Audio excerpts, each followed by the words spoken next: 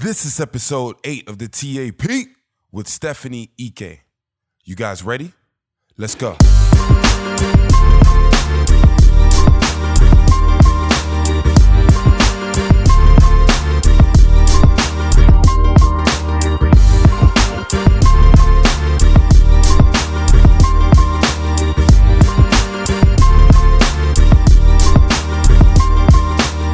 Ladies and gentlemen, welcome back everybody to the Think Alpha Project. This is a podcast, a conversation for success for the minority today in health, wealth, relationships, career, and of course, I'm your host, your boy, Valentine Ewudo. Glad you guys are all tuning in, and I hope you guys have enjoyed the last previous episodes because, we're just having a lot of fun producing this. But this time, we have a friend of mine that I've known for a while by the name of Stephanie Ike. So, this girl, she is a really big deal. I look up to her so much. And just so you guys know, she is an author, she's an associate pastor, and she's also a producer, a filmmaker. Okay, her first book, Moving Forward, Biblical Teachings for Walking in Purpose, she released that in 2015. And what it does is it answers timeless questions on breaking free from stagnation using biblical truths. And she's also out for a second book that's scheduled and released in April 2018. Okay, she's also an associate pastor at the Potter's House at One LA. And if you're in LA, I'm sure you guys know about that church. Okay, so she's also the youngest there as well. And then also as a filmmaker, she's the founder of Nkiru Productions. So she oversaw production of her first short film called Stop Sign, which raises awareness for spousal rape. And here's some of the things that we talk about. Okay, we talk about living for something greater than yourself. How to see yourself on both ends, one who causes pain and one who's been the victim of pain. And also allowing yourself to recognize areas of your life in which you need healing. So guys, we're not going to waste any more time. Without further ado, I bring to you guys Stephanie Ike. All right. So we got Miss Stephanie in the building. Yes. Thank you for being here. Of Thank course. you. I believe in this. You know what? I believe in it. You believe in it too? No, but I really appreciate you being here. We were just talking about this. Yeah. It's so crazy that it's like, look at where we are now. To be honest, I had no idea I'd be doing something like this. But True, same here. But what's even cooler is that I have somebody like you here who is, I've known for a while, so I feel like I've got a little bit of, a little advantage. It's cool that we have a connection already. But you're pretty big time. I just want you to know that. That's all I say. It's hilarious. That's hilarious. So, first off, I want to just kind of name off some things that are off the top of my head that you are killing it, or you've done, you're part of. And then, you chime in. All right. Okay, so number one, you're obviously, you're part of one church. Yeah. But under what capacity? So one of the associate pastors at one church. Yeah. I was going to say pastor, but I was like, okay, I know she is, but what kind? Okay. Yeah. That's good. And for how long? It's been about 2 years. Well, yeah, like 2 years now. Yeah. 2 years. By the way, we got a lot to talk about. We do. Okay, so pastor, associate pastor at one church, which is a very well-known church. Yeah, and recently we're now under the Potter's House. And so it's called the Potter's House at One LA. So, people know the Potter's House, Bishop Jakes. Yeah. So we're under the Potter's House now. It just, the transition happened very recent. I didn't know that. Okay. Yeah. Because I saw some flyers for that. I think last week. Was he visiting?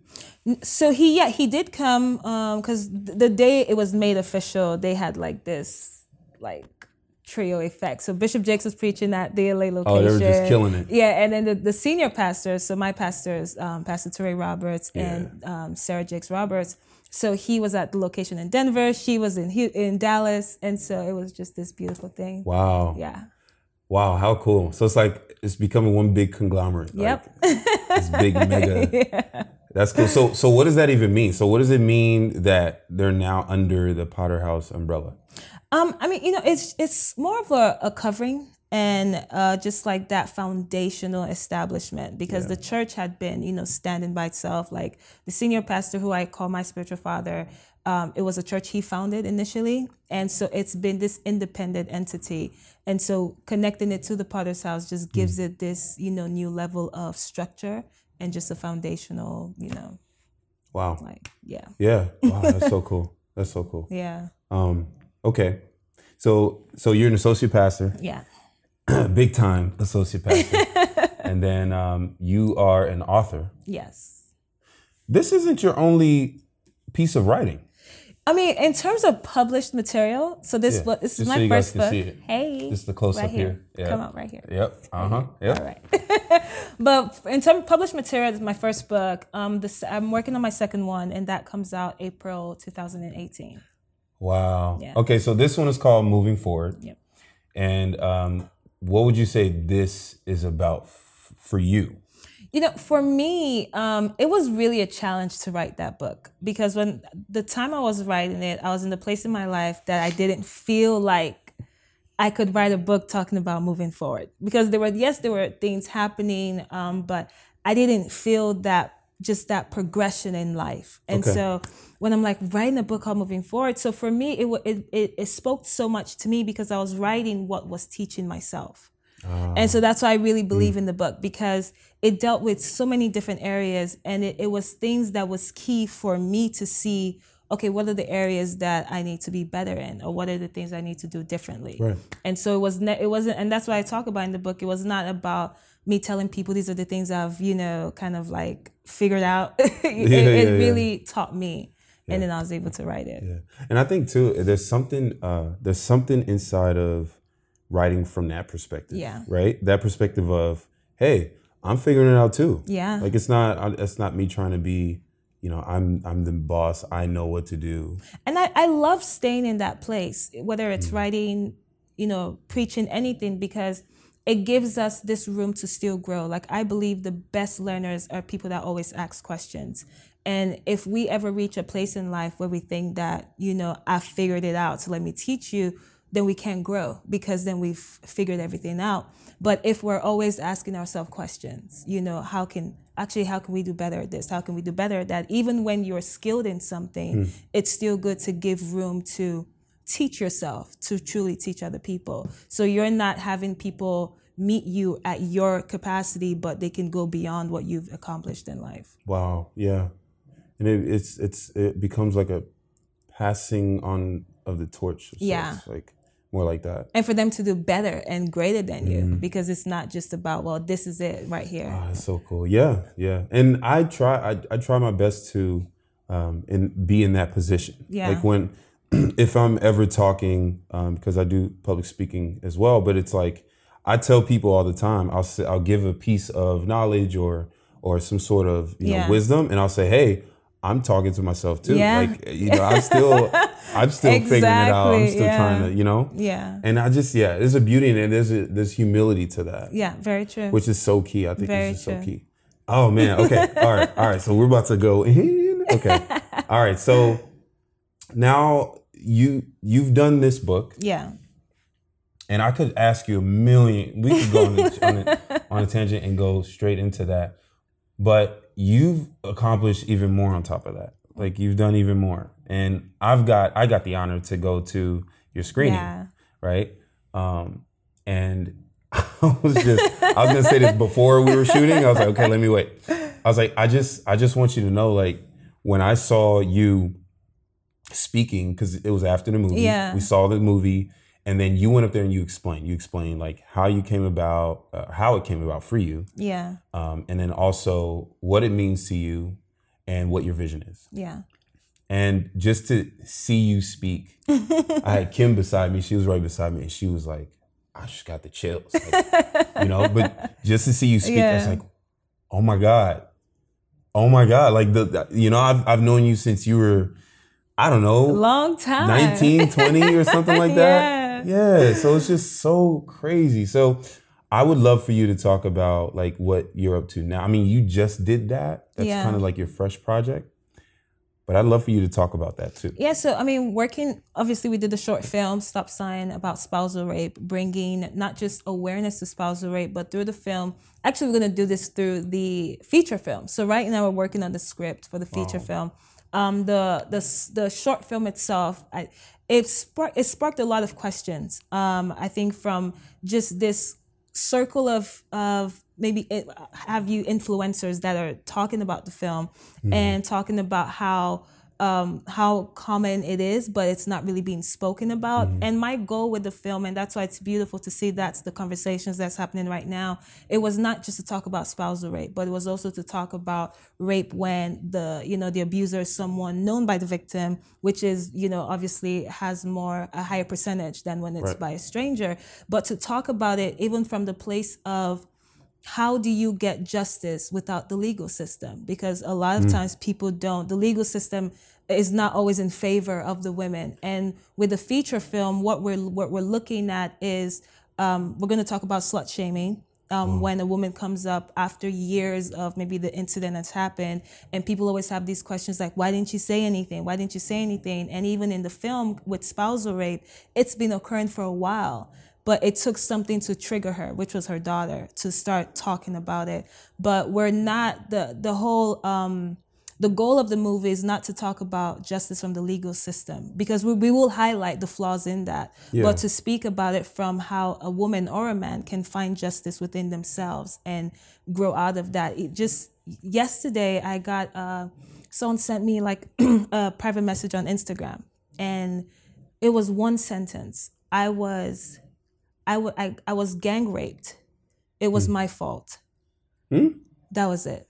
I was like, wait, what? And so I write her back. I'm like, what are you talking? It would never be your fault. No matter what the incident is, never going to be your fault.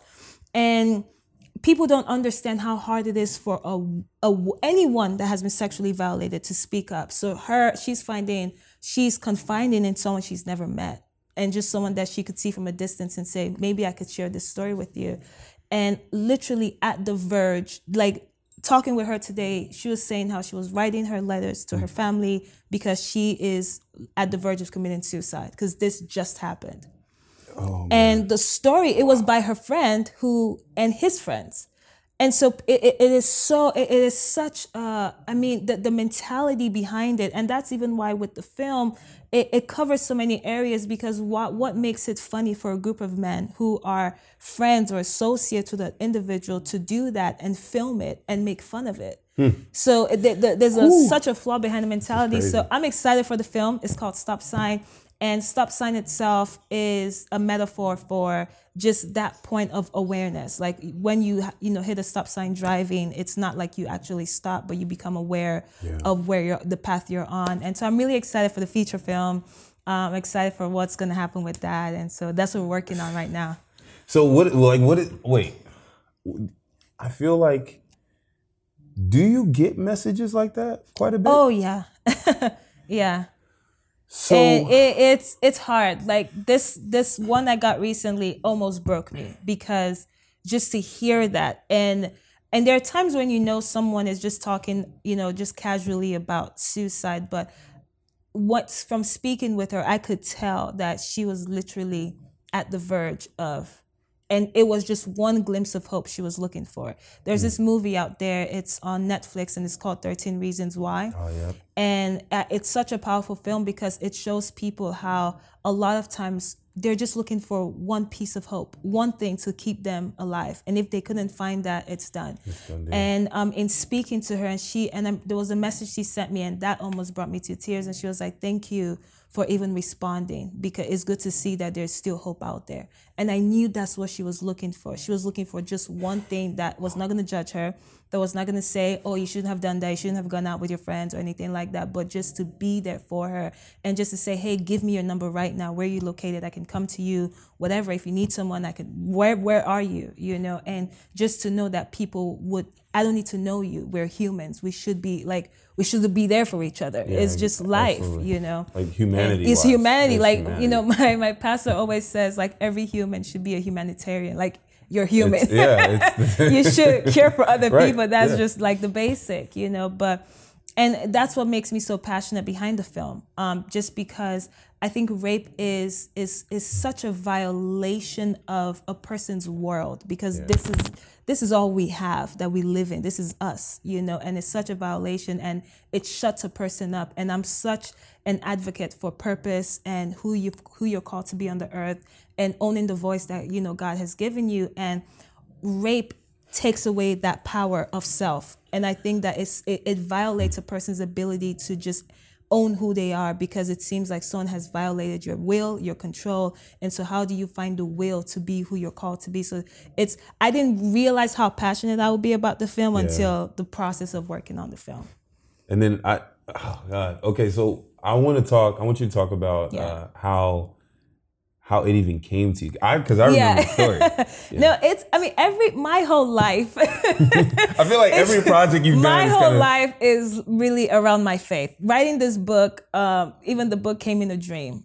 And in the dream, I was told to, write a book, and it was called Moving Forward. And I woke up, I was like, oh, no. I don't know what I'm writing.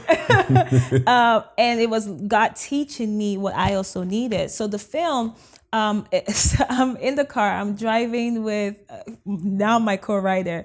And so he had just graduated film school.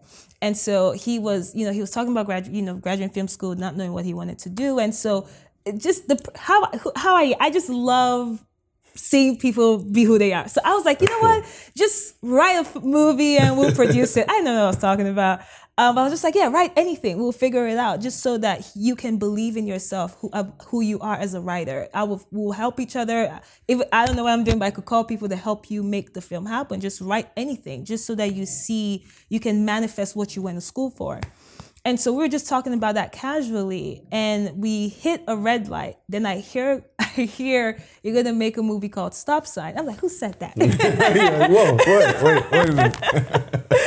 And so that happens, and I was like, stop sign. I'm like, this is a red light. This is not even a stop sign. Like, what is that? So I get home, and I'm praying about it. I'm like, what is stop sign? So I tell him, and I was like, hey, we're going to do a movie called Stop Sign. He's like, what is that? I'm like, I don't know.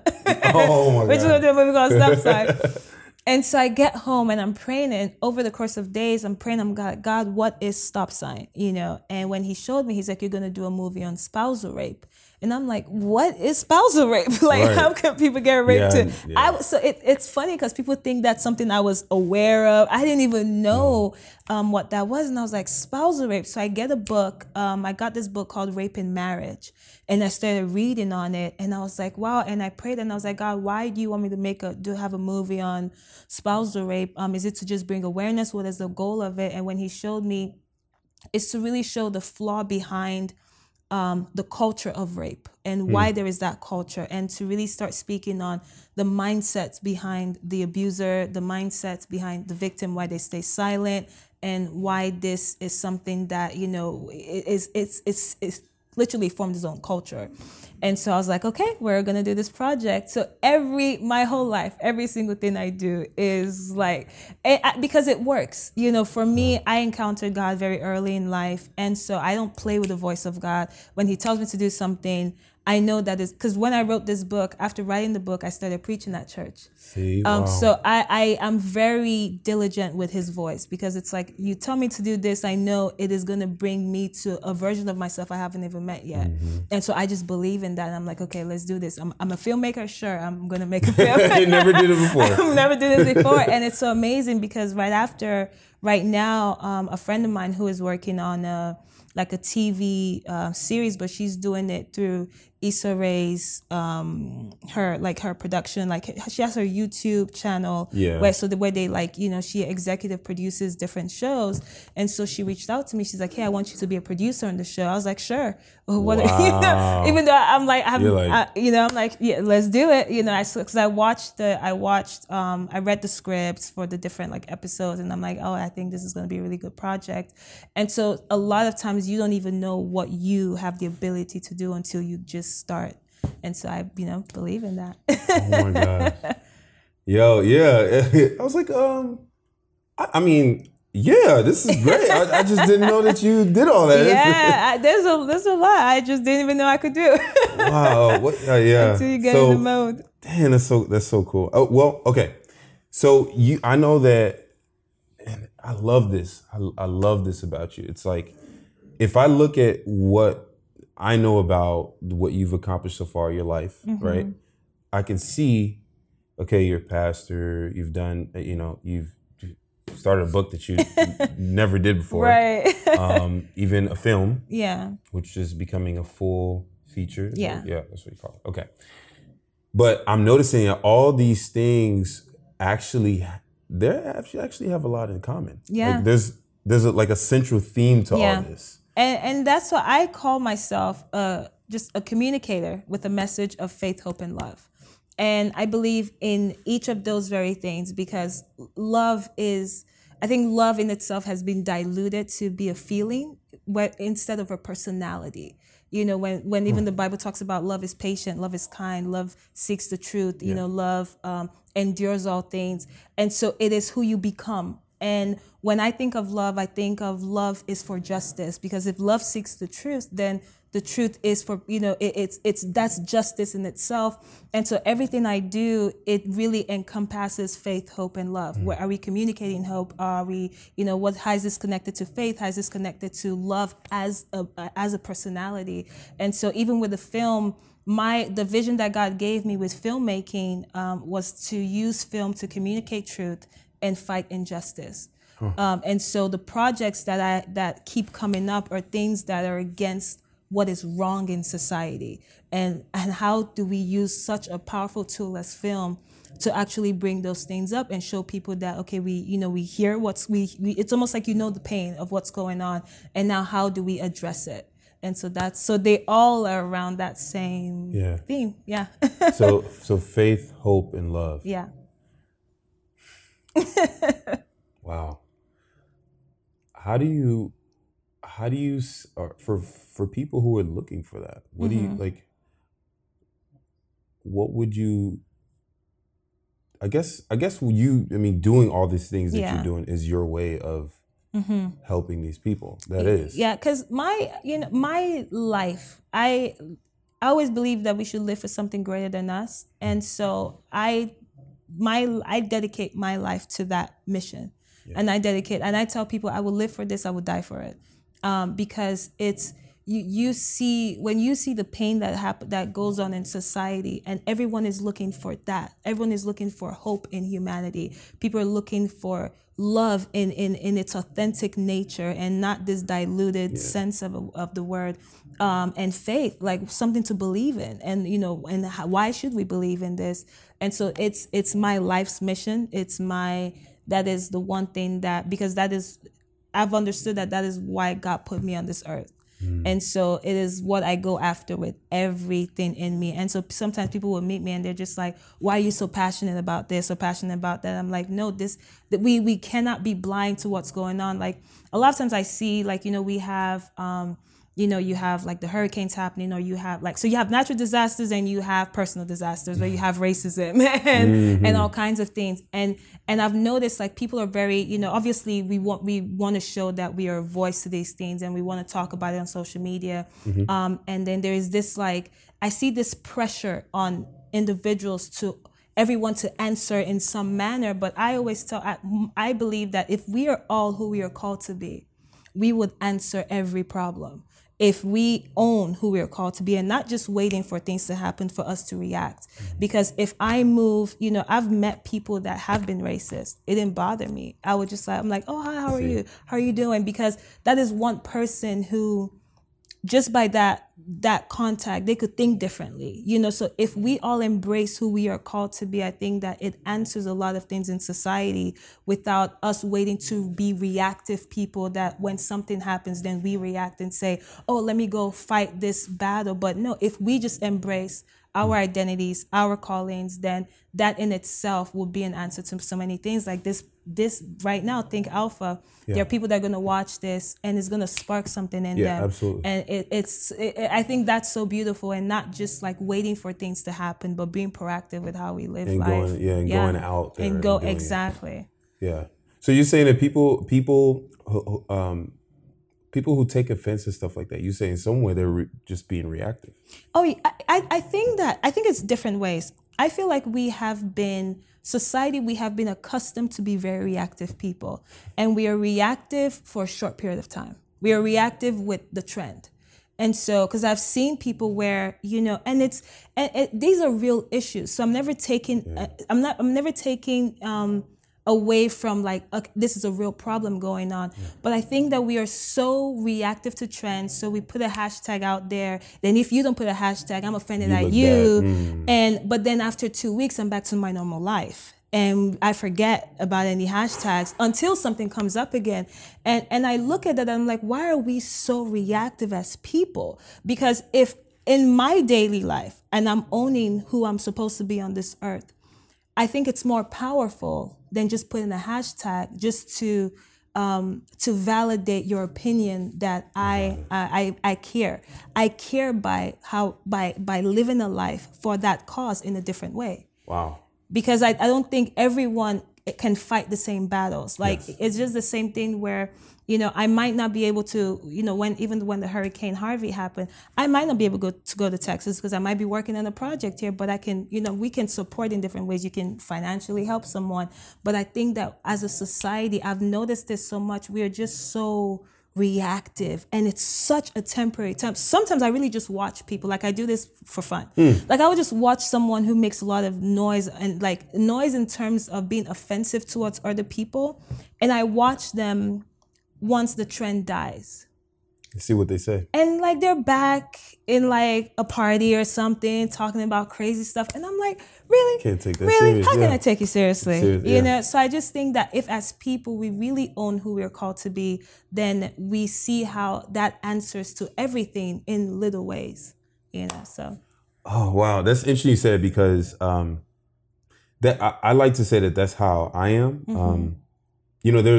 We have so many issues come up all the time. It's like there's the ones we know, there's the ones that are popular, there's the ones that are not popular. Yeah. And it's like if we're really people that are just like, you're gonna die because you can't stretch yourself that far. Because even when I was talking to someone and when the hurricane hit hit Texas, mm-hmm. and that was it.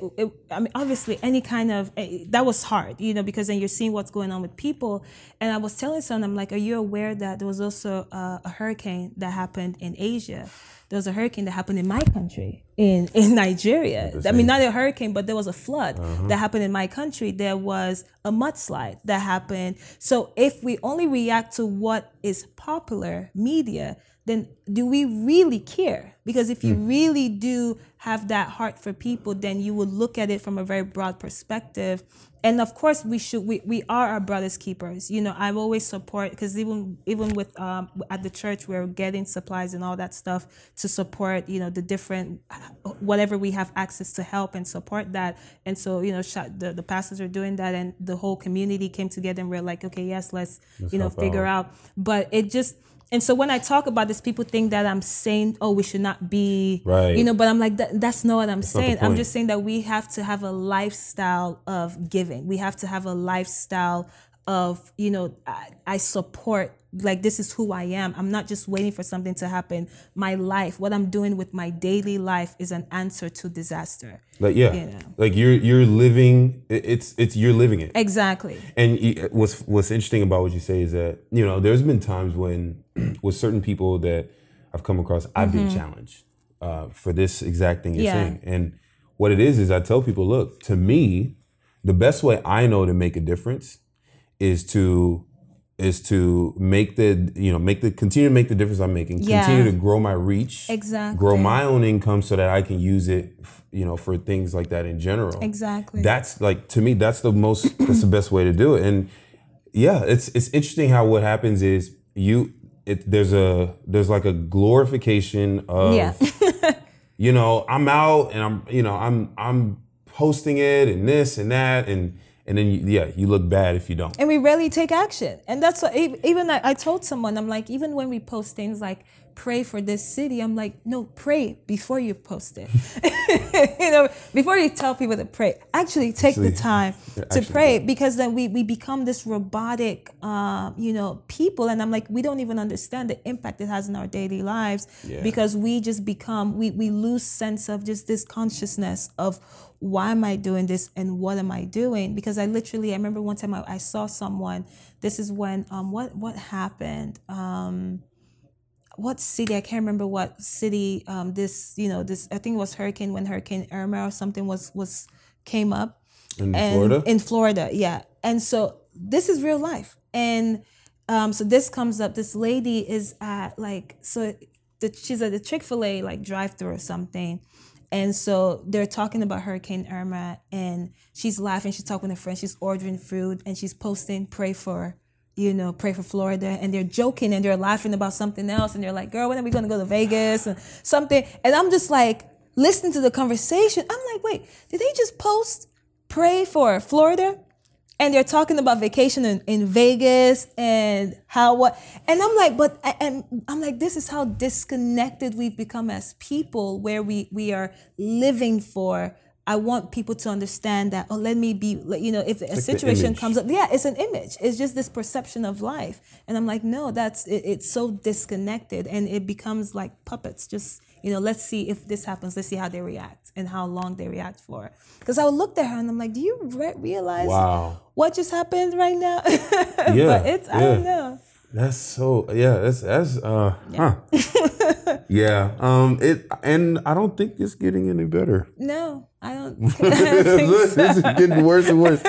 Yeah, it's something that we all have to deal with. And that's why I know that leadership is needed. We need leaders more now than ever. Yeah. Right? Oh yeah. Yeah, that's a tricky situation. I'd say that. But what about you? What about you brought you to the point? Because I know you said you've been able to listen early, to God. And I feel like what I'm doing now is, wow, I'm on purpose. Yeah.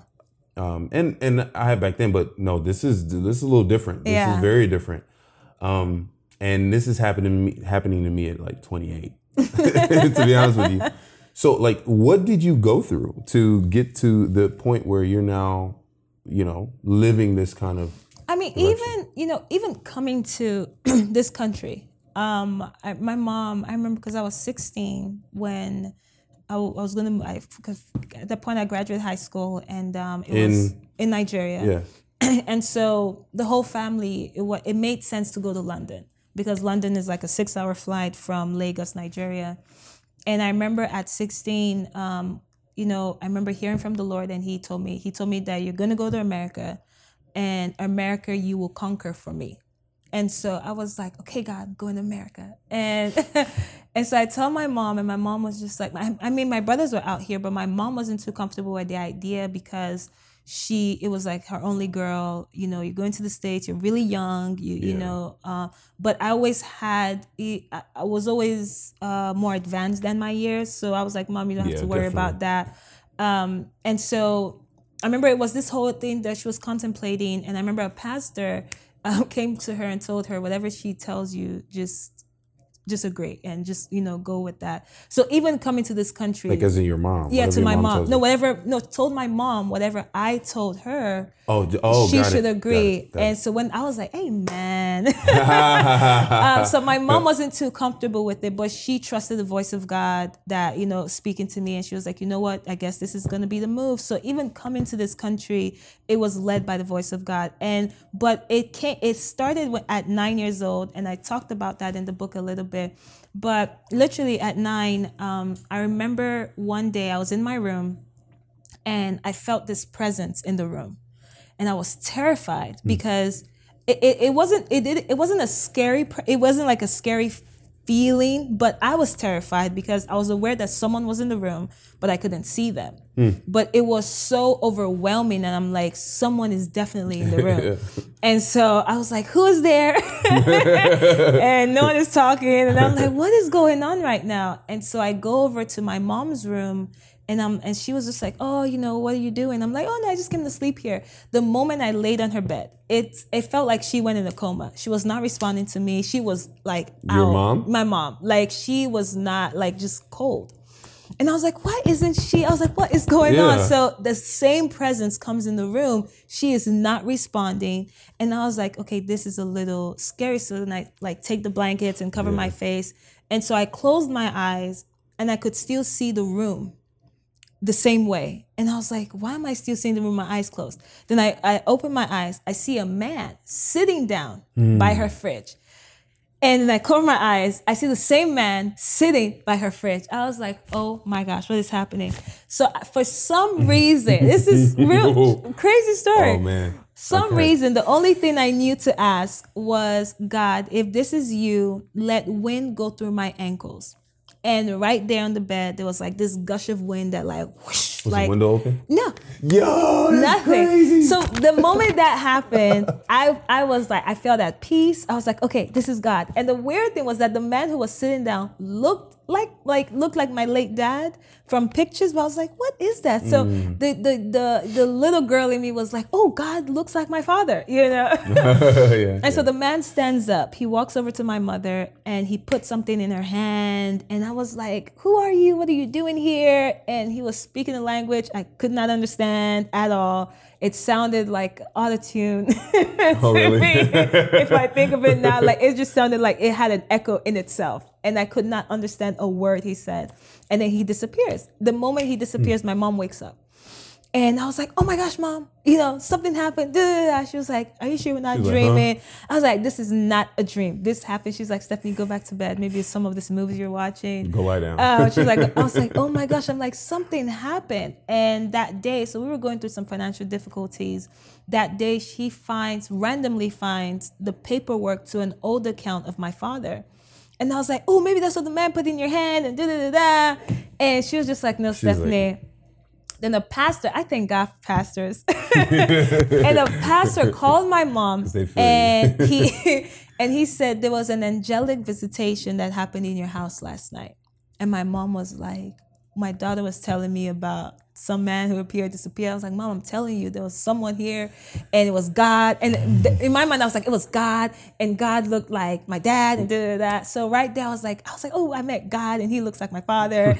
And then I started hearing the voice. And then I heard someone said it was not, I heard a voice say it was not me, it was an angel. And I was like, who said that? Like, what is that? And that's when I started hearing God's voice, because I was like, wait, was that my voice? Was that my ear? Who is talking? And then when he was just speaking, like I could just hear, and then he went in detail and said it was an angel who came in the likeness of your father, so you're not afraid. But that was my first encounter with that. And I was like, God, so do you look like my father or not? Because I was so young. So that young mind, it was easy to learn. It was easy to ask questions. And so at a very young age, he would tell me things that would happen the next day. I started having dreams. I started having visions. And I would see, so my mom would travel and I would call her because I could see where she is. And I'm like, who she's with. And I'm like, hey, Mom, there's someone you're going to meet tomorrow. And the person's going to say this, say no, da-da-da. And it was happening just like that. And I was like, God, this is so cool. And it's like you have power. Yeah, I was like, oh, this is really cool. But the thing, what the passion started is because at that young age in Nigeria, the churches I would go to, they had this message of hell, and if you don't do this, you're going to hell, and hellfire, and all the hell, just what the hell. And having a personal relationship, and my relationship with God was so much about love and purpose, and understanding why I've called you, why I formed you. And I had this passion to really talk about God's love. I'm like, it's not this hell message. This is terrifying, And I'd seen how a lot of people, whether it was prophets or people that heard the voice of God, it seemed manipulated. And it always made people feel like they couldn't hear that for themselves, so they needed you. And I'm like, no, everyone actually, God desires people to have relationship with him. That's the whole point of him dying, you know? And so that was my passion at a young age. I'm like, God, I really want to like talk about you and really show people that you are this God of love and what you're really for. And so there were so many questions I had and so many things I've had about things that, you know, at the time I just heard all this judgment. And I was like, it's never about that. And I remember even when I found out that my uncle, a close uncle of mine, actually was the person behind my father's death, who called the assassins to murder him and to collect wealth. But I bring that up because when that happened, I remember that I wasn't angry. And I wanted to be angry that I wasn't angry. And I was like, why? And I went back to God and I'm like, why am I not angry at this? Like, this is messed up and da. Like, why would he do this? And what he had told me is that to hold resentment towards him was to believe a lie about him. And I'm like, what does that even mean? And what he was showing me was that your uncle is not a murderer. He had jealousy, and his jealousy caused him to act in a way that was not true to his identity and who I called him to be, you know. But I bring that up because it just showed the love of God, that even in someone who is a murderer, he's talking about redemption. He's talking about this is not really who they are. This is what they did out of their brokenness. So he's also a victim of his own brokenness. And I was just like, but that is so messed up. And he was like, no, he will have, you know, every action has consequence. But the reason that you're not angry is because to stay in this place of offense, it will be unnatural to who you are, because then you're agreeing that someone is who they are not in me. And I was just like, wow, God, like this. But those are things I would not think of because, you know, it's just like, no, you know, God punish you. You're going to hell. But stuff like that really brought me back to this desire and passion to communicate in any way, whether it's books, whether it's film, whether it's speaking, to communicate who God is, what God is for, and just, you know, his person. So, yeah. That must be why you said a little bit ago when you said, you know, when someone being racist towards you, you don't really, it doesn't really affect you. It doesn't bother me. Like I've met people that would just weird stuff. And because I always look at it, no human being is evil from a place of wisdom. Like you can never be offensive, be abusive, be whatever from a place of wisdom. It's always from a place of ignorance. And so for me to be angry or to take what you said in with offense, then I'm agreeing with your ignorance. I'm saying that, you know what, it's like I'm also being ignorant, you know. And so when I look at it, I'm like, you just have some ignorance. That's all, you know. And I'm you know, that sounds hilarious. You're not gonna waste my time with my anger. Not on you. Not on you, because you're just coming from a place of you lack wisdom in this matter. Right. Yeah, it's true. You know, because for someone to get me, you have to be really close to me, and because I can only be angry, truly angry, when I have an expectation of someone. And the only reason I'll have an expectation of someone is because of our relationship. And so if we have a close relationship and there's someone I know you to be, you going against that and hurting me, that's what would really make me angry, because there's an expectation I had of you. And ultimately, my biggest expectation should be who people are in God. And it's knowing that you can still get to that person later on in life. And so I don't take off. People have said some weird things like you'll be hurt by it. Like, man, that kind of like, you know, especially if you're feeling a little insecure or something in the day. Especially. Like, oh my gosh, it kind of hurt. But it's not something I'll be like, man, this person is. It's like, no, they're just, you know, a little ignorant. That's all. So if I'm holding a grudge against somebody, so what about that? If you're holding a grudge, why? Well, I don't know that I don't feel like I've really held any grudges, but if it's someone who has. No, what I'm saying, but if someone is holding a grudge, like against someone racist? Against maybe someone who, I know where you're going with this. This is great. I guess what I'm saying is, I agree with what you're saying, because for me, people ask like, you're so quick to let go of stuff, or you're so quick to, you know, to release whatever feeling you have. And what I tell them is that Well, it's because when people do things, they do things that make sense for them where they're at mentally, like where they're at mentally, where they're at emotionally, wherever they're at. Exactly. So who am I to judge where they're at? So if I see something that's happening where they're at and I'm where I'm at, I'm not saying it's better or anything like that, but if I see that, I see it. Number one is I see the action for what it is enough to know that it's where that person's at. Exactly. That's number one. So why would I get upset if it's what makes sense for them? It's not necessarily that they're trying to hurt me, not necessarily, but it's because of whatever feeling it is that they might have. And I always tell people, you have to, we always have to learn how to see ourselves on both ends. You have to learn how to see yourself as the one who could be the wise one and the one who could be ignorant. Because there are things that it would be foolish for me to say that I've never hurt someone. Yeah. But I didn't hurt someone intentionally. And so whatever their mindset was, I didn't have that.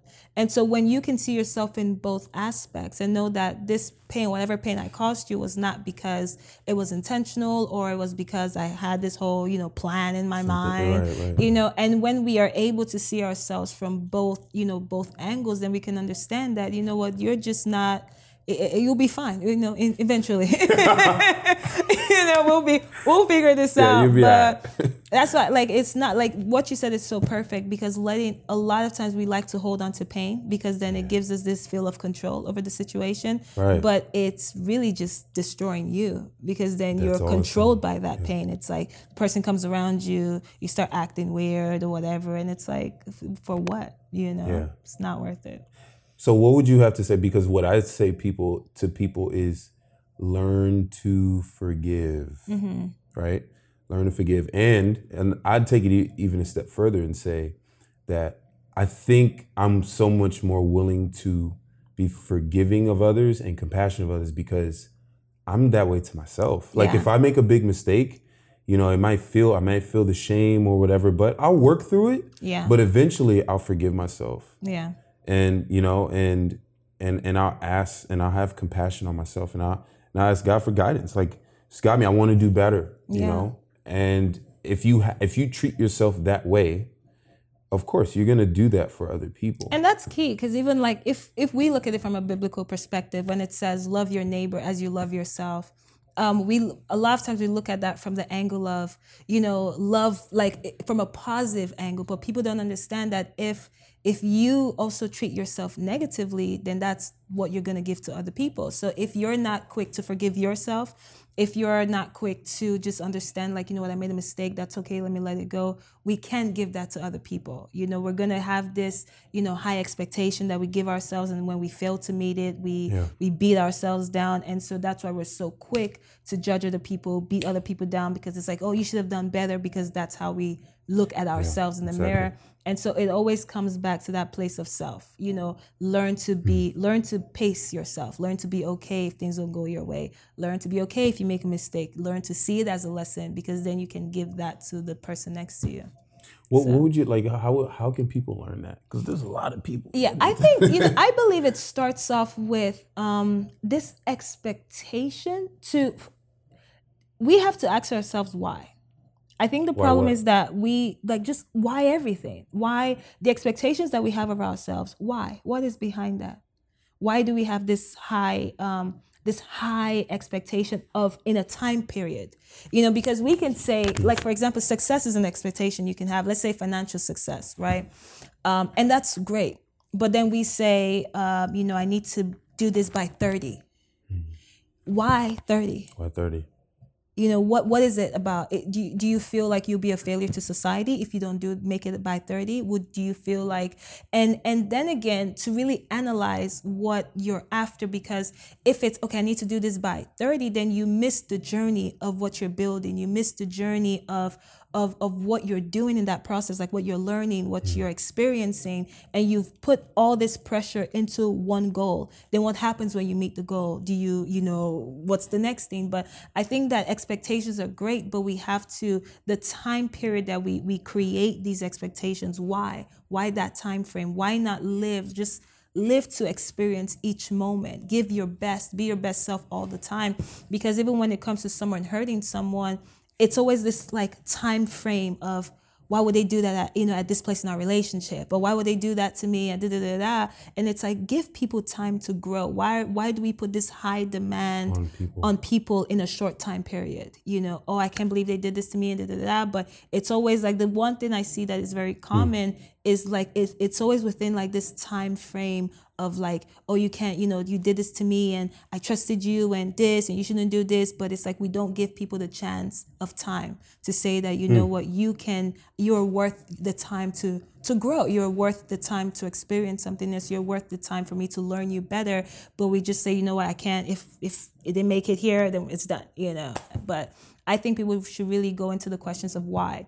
Why are you doing that? What is your intention behind that? Why can't you forgive the person? Why can't you believe that they can learn or they can grow? Why? I think when we go back to the whole questions with society, we don't ask why anymore. We just do things. We just get offended. We don't, we just react. And we're not asking why. Okay, why am I doing this right now? Why am I telling people to pray? Did I pray? Why am I, So I think going back to the questions of why am I holding this grudge? Why? So I think if just that question of reason, what does this even mean to me? And that there's a lot of healing that just comes from that one question. That one question, yeah. What are some areas in which you feel like you've healed? Healing, let me go back to the memory bank. You have to remember that one. No, you know what? I think one of the things, healing. I think one of the things weirdly was probably even with relationships with men. Okay. And it's so weird, but it's weird and it's not, because not knowing my father, people always talk about people having daddy issues. Man. But you never know how you have daddy issues, Yeah, until you never know how it manifests. Until you wonder, oh wait, I do have some daddy issues. Damn. I think that because it came from a place. Because I was like, oh, there's daddy issues and wanting to have someone you call daddy, and it's just messy. Messy. But I think for me, not knowing not even getting the chance to know him, and which is I saw the good and the interesting thing. So my first experience of a father was with God. It's like, God is my father and all that stuff. And it's beautiful. But the other thing is that you don't see God. Right. It's not like we're just in heaven, like, hey, Dad, what's up? We're going for lunch, or something. So that the ability to experience what relationship was with a man was hard for me. And even with my brothers, like, we're close and I love them, but I recognize how hard it would be to just sit, like, go for dinner with my brother and just sit on the table. I'm like, what? Really? Why are we here? Like, I'm like, I'll be in my mind. They didn't know this, but it was so hard for me. In my mind, I'm like waiting for this dinner to be over. And, to do what? Nothing, just to be by myself or to hang out with friends or something. Well, or female friends. Yeah, and I would love being with my brothers if we were with a group of people, right? If we're just like so when it came to an intimate place, it was hard for me to just sit down and look each other in the eye and talk about life. And I'm like, this is so awkward. Why is this so awkward? And I never recognized that, because even I recognized how in college, I was never interested in having a boyfriend. And at first I thought it was just my control issues. I was like, no, you're not going to call me your girlfriend. Who do you think you are? Just trying to have ownership. No. And so at first I was like, maybe it's just, this could be control issues or something. But it was really from that place of when the moment a guy would tell me something like, let's go have breakfast. And I'm like, oh, I'm over it. Oh my gosh. That's what you do, Stephanie. Right, it is. But see, I didn't recognize it was daddy issues. Okay. So in my mind, awesome. I was like, oh my gosh. So he woke up and I'm the first thing he thought about. He wants to have breakfast and look me in the eye and just talk about what? So I just used to like, let's just go out. Let's just be around people. Yeah. And that intimate place, I never recognized that was a hard place for me. And so that was something where I was like, God, what is, what was that? And I think it came back. I didn't recognize that I had a fear. And it was something hidden to myself. I had a fear that the same way my mother loved my father so much, and having someone been taken away from your life, like murder. And I didn't know that I had a fear that I could, because naturally I am a lover. Naturally, like the things in my, like how I am to friends, you know, that's who naturally I am. Yeah, I can feel that. So I never knew that my fear was, if I gave that to a man, what happens if he was killed, if he died? I didn't know that I had that fear. And so I never wanted to have someone that intimate with, and you're gone. You know, you just bye. I'm like, oh no, that would just crush my whole life. And so I didn't realize that it was something I was running away from, and not that, you know, I didn't know how to have that closeness. So even with my brothers, my fear was that I don't want to get so close to you and you're taken away from me. I don't want to know what that feels like. I never knew that. Because with friends, you know, I love my friends so much, but then there's always that, you know, you always have this thing like, okay, everybody just goes to different places, you know, but when someone has such a great impact in your life, I didn't want to feel like what it was to let it go. And when I learned just that element of, it's okay, even if that happens, it's better to experience authentic moments and true moments with people than to run away because you don't want, you know, because it's one thing when you are pouring into people, and it's another thing to receive being poured into, because then you live an impact in my life. Yes. And that was my fear. I could give myself all day, but to give someone access to me in an intimate way, to receive love, then that means you have a hold of me that I didn't want. I was like, no. So growing up, I was like, no, I don't want a relationship. And I never knew where that was coming from.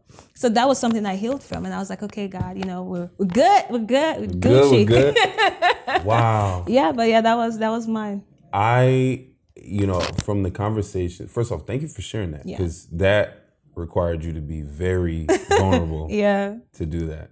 So thank you. And I would say that, like, in my years of just having conversations with people, especially women, that's come up quite a bit. The ability to receive love. Yeah. Right? And how that affects your relationship. Because here's what I noticed is that your relationship with your parents pretty much dictates how you see the world, how you see men, how you see women. So what I've learned is, like, if for a woman, if you have a strained relationship or estranged relationship with your mother, it affects your identity. And as a woman, if you have a strained relationship with your father or an estranged relationship with your father, it affects how you view men. Yeah. Right? And so it's just so important that you had to touch on that, because that affected me as well. For me, not exactly like yours, but that happened with me and my father, which affected my identity as a man. Wow. And I had to, there's, you know, so much I had to do and heal, and had conversations with him for that. Have you had conversations at all with women about this? Because they need it. Not as much. And it's something that I'm interested. I don't know. I'm like, either I do a book about that or something. I don't know what it will be, but just knowing how you can be so detached from what that reality is. And people always wondered, but, you know, how can you have such a beautiful relationship with God and you're having a hard time with men? I'm like, no, God will never leave you. Right. He would never. He would never leave me. I would die and I'm still with him. You know that. And so it was such a different dynamic. But when I do women that are, like, you know, close to me, and when I see that same pattern of sabotaging your relationships without recognizing it, just like not even, because I would meet great guys, and even though I'm not a dater, you know, but I'm just not I'm not a dater. No, I'm just saying. So you got to put a ring on it, huh? No, I'm not like, because obviously women have intuition. Like, when you know, you know. Like, when you don't know, you don't know. Like, you know, if it's just wrong, it's just wrong. You know, it's like. Kim, is that true? We have great intuition. Like, why am I here? Why am I here? So, This is great. This is awesome. But what's it called? But yeah, but there were people that I met were great, that were just like great people. And I never even gave them the time of day per se, because they wanted to have like breakfast. You know? It's just breakfast, Stephanie. I know. Or they wanted to do like, I remember this one guy, and you know, it was like we met for a short period of time. Really great guy. And so Thanksgiving comes, and he was like, "Oh my gosh, you should come." You know, I used to love like house hopping for Thanksgiving. Yeah. And he was like, "Oh, you should come to my family's for Thanksgiving." So in my mindset was, "Oh, house hop." You know, like this is great. Like you're inviting a bunch of people. We're all coming to your house for Thanksgiving. You know. And I go there, and I'm waiting. I'm like, "Oh, you know, where are our friends?" You and your friends. I was like, "Where's everybody?" And it's his family. I'm like, "Wow, there's not enough seats." Definitely, it looks like all the seats are full. Oh my god! And it was a great time. Like it was cool. Like they had like stuff. It was just so interesting. And so afterwards, and then we do like this karaoke thing. And I was like, "That's great." And then right there, he's talking about family and all this stuff. And this was like right after college, and he was such a great guy. But it was just that thing where I was just like, in my mind, I was like, you know it ain't it. I was like, "Oh, you're trying to be in a relationship? Oh, no, it's not me. Yeah. I'm not the one you're looking for, man." But that was one person that when I started putting the dots together, I remember, I was like, wow, that was, because he was such, there are people, he just had but I just didn't know how to receive that. And I was like, you know what, you just stay over there, all right? And I'm gonna be here. Right there where you are. Stay right. Because I remember one time, true story, this happened like a few years ago. There was this guy, and it scared me to the point he didn't even say anything. I just wanted to run and cry. But he had this, and that's when I realized, I'm like, something is not right. But this was like years ago, and his presence just had like this embodiment of love. Like, I was just like, he just looks like a lover. And that's cool. And when what scared me one day he, cause I can't even remember, how did we meet? I can't even remember. I think it was a mutual friend or something. And we were talking, he was telling me how he wanted to go into real estate or something like that. And so he was trying to show me a project, something on his phone. And so I looked at his phone before time, I guess. So I see my photo on his like screensaver? On his screen, on his wallpaper. So I acted like I didn't see it. Wait. So at first I was like, wait, what? You were already dating? We were mutual friends. Just friends, like this, cool guy. Like so I acted like I didn't see anything. Just you on? Yeah, I was like, there's nothing. I just acted like, didn't see that. And so he opened it. I was like, oh, that's so great! Wow! I just played it off. I'm like, I didn't see nothing. So one day, someone told me, he was like, hey, he was looking for you, where were you? Because we were at this event or something, and I didn't know he was there. So they're like, oh, he was looking for you. So when I saw him approaching me, I almost started crying, and I wanted to run, because I was like, I don't want it. I don't want it. I don't want it. I don't want it. I don't want it. And I was like, God, I don't want it. I don't know. I'm like done. And that moment, I go home, and I was like, what is that? Like, why did I didn't even know what he wanted to say. I was just like, no, I don't want, no. And that's when I recognized that something is not right. Something's up. And that's when the healing process began. And now we're cool people. One time, I actually did, like, we went out for lunch or something, but it was just not it for me. But it was, I could, well, at least y'all are cool though, right? We're cool. Like, I could receive sitting down with him and just like, like having a good conversation or whatever. But I was like, nah, not it. But yeah, but healed, check. Okay. That is so cool. So what would you say, like, because I don't think you knew we were going to get into this at all. No. I mean, I didn't either. But I was like, ooh, that's in this spot. Yeah. Right, but what would you say, like, there are lots of women, men, of course, on our end, men, a lot of women who they're not even aware of this. Yeah. So, I'm sure that, when they hear this, they're going to be like, that kind of sounds like me. Yeah. What would you advise? I would say to pay attention to your patterns, because the truth is in the pattern. Right. Because if I paid attention to my pattern when it came to just those kind of relationships, I would have noticed it sooner. But I didn't pay any attention to it. I just thought like, oh, no, Stephanie, it's just not your thing. You're just not this. You're just not interested. You're focusing on other things. You're purpose driven. Yeah. But that was not it. Not it at all. So I think that we just have to pay more attention to our patterns and pay attention to what you're attracted to. Because I will be attracted to men who are emotionally unavailable. Because I'm like, oh, this is good. This works for me. We can, this is just perfect. Don't call, I'll call you when I call you me when you call me. We're good, Right. So when you pay attention to those things, why are you attracted to someone who's emotionally available? Or, why do you easily, sabotage relationships? It can't always be their fault. Something, you're the common, factor in the case. Right. So really just to pay attention to that and go back to that question, why? Why am I doing this? Why is this going on? And then for me, it really just came back to that fear of losing someone that had an impact on me. But yeah. Dang. Words of the wise.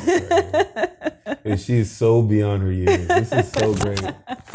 Kim, weren't you like, man, don't ever tell me that. Did you say something like that? What? Oh, don't tell me I'm beyond my years. Well, I mean, no, it's a compliment. It's a compliment? The way you're phrasing it now. Okay, good. I was hoping so. Well, no, that's great. Wow. Man, okay, we touched on a lot. Yeah. Okay, if it's cool with you, I'm gonna have you on multiple episodes because we haven't even touched the surface of what we can touch on. Here's what I love. Here's what I want to acknowledge you for. Number one is your willingness to surrender. Mm-hmm. And what do I mean is that you're surrendering, you're so willing to surrender to the greater good, to surrender to the voice of God that comes in and kind of jolts you out of your seat, Yeah. But more importantly, you're surrendering to be a vessel. Yeah. Be a vessel for the good, yeah. for the good of the greater good.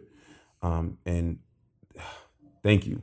Thank you. Thank you for that. This is amazing. Yeah. And the vulnerability that comes with that, because I also felt really easy to be able to go there. And I knew that you would. I knew that you would. I think for me, even with preaching, like I told myself I cannot speak to people if I'm not open. Yeah. So even I remember preaching, I've talked about pornography. I've talked about all kinds of things because I think that there is this, we have this concept of branding people.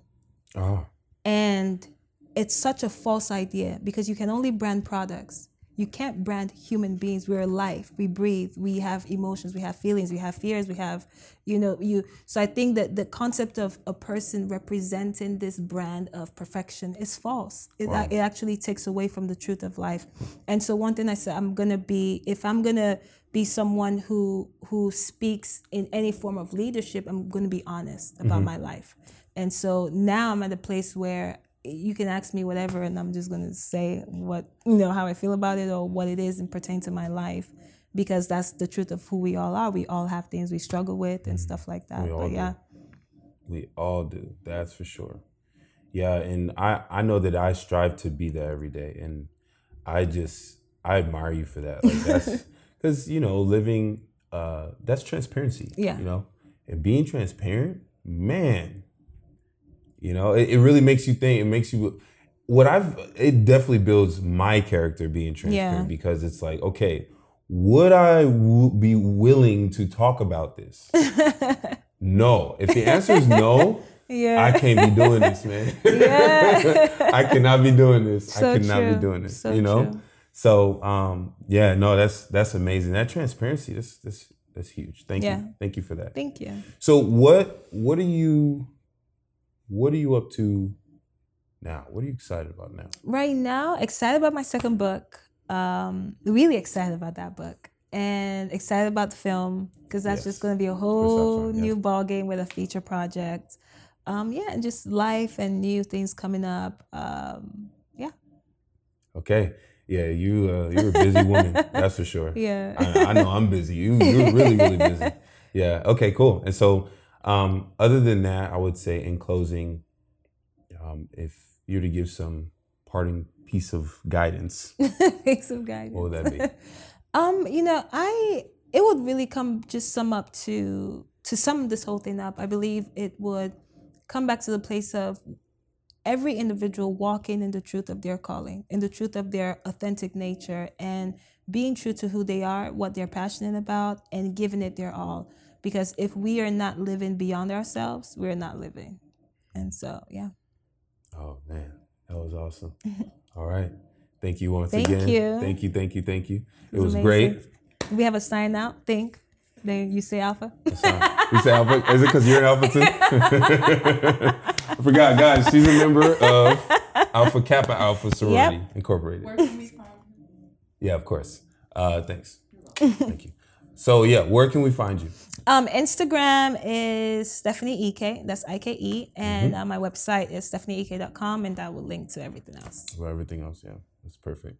Yeah. Everything is all good. Hey, guys, make sure you get this book. Yeah. Moving forward. Bam, bam, bam. Close up. Bam, Bam. Hit them. Yeah, so we're going to have all the links, everything on the website, on the show notes. So amazing. we make show notes for every episode. So, that's good. Yeah, you get your own page and all that good all stuff. right. Come on, show notes. Come on. No, but thank you once again. Thank you. That's good. Thanks. All right, guys, and that's a wrap. I hope you guys enjoyed that conversation just as much as I did. Make sure, number one, that you check out her book, Moving Forward, okay? And you'll check it out at thinkalpha.net/08. And you'll be able to see it at the bottom of the show notes where it says resources, okay? The second one is, guys, leave a review. It would be a blessing if we got your feedback, okay? Head to thinkalpha.net/iTunes. And anytime, any place, you'll be able to leave a review and a rating. Guys, it'll help us out a lot. I hope you guys got a lot out of this. And most importantly, hope you guys are taking action. So I'll see you guys on the next one. You know what time it is. Peace.